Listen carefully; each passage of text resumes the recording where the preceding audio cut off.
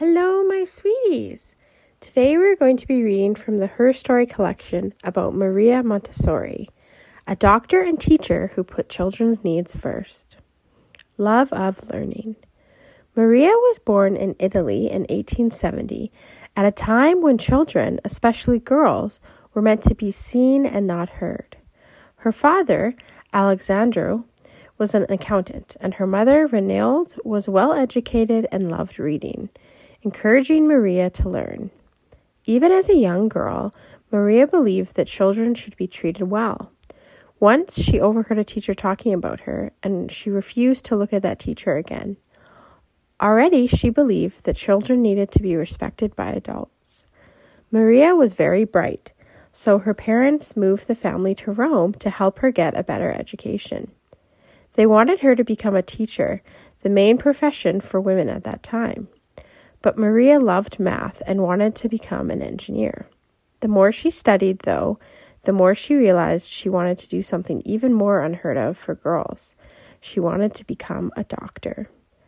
After overcoming many challenges, she was finally allowed to study medicine at the University of Rome.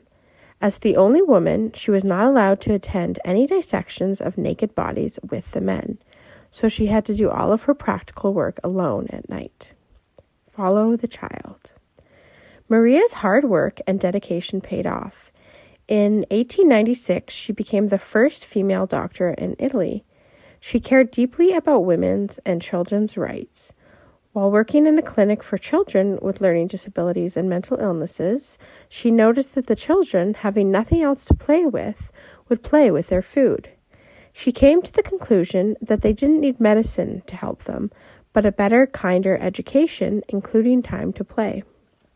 Maria went on to become the director of a similar clinic for children with learning disabilities and mental illnesses. With kindness and compassion, Maria taught the children so well that they managed to pass a test that was usually given only to children in mainstream schools. She believed that teachers should not judge children, but accept them and help them to learn in a way that was loving and gentle. Every child, she said, was born with potential, and it was the job of adults to help children discover their unique skills and abilities. She also believed that it didn't matter what background children came from. They could all be equal in their intelligence. All of these ideas were very new and different at the time, and Maria had to work hard to start changing people's minds.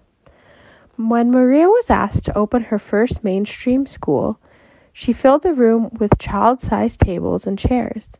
She discovered that when the children found a task meaningful and interesting, they had an amazing ability to concentrate.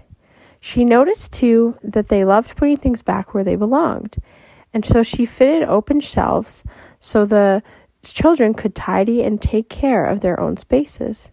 She believed that even the very youngest children deserved to be treated with dignity, and so she taught them how to look after themselves, to wipe their own noses, and to button their own coats. At the end of her first year, Maria renamed her school Casa dei Bambini, the Children's House, and the first Montessori school was born. Maria's first book, The Montessori Method, was soon translated into more than 20 languages around the world. Her ideas of creating an environment in which children could explore and learn at their own pace, and of encouraging teachers to stand back and follow the child, made her a leader in educational thinking all around the world. Shaking up the world.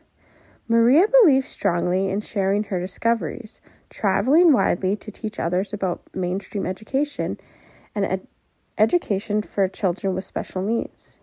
She was nominated for the Nobel Peace Prize 3 times before she died at age 81.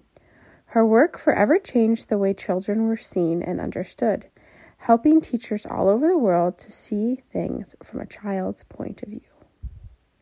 And where I'll end with a quote. Never help a child with a task at which he feels he can succeed.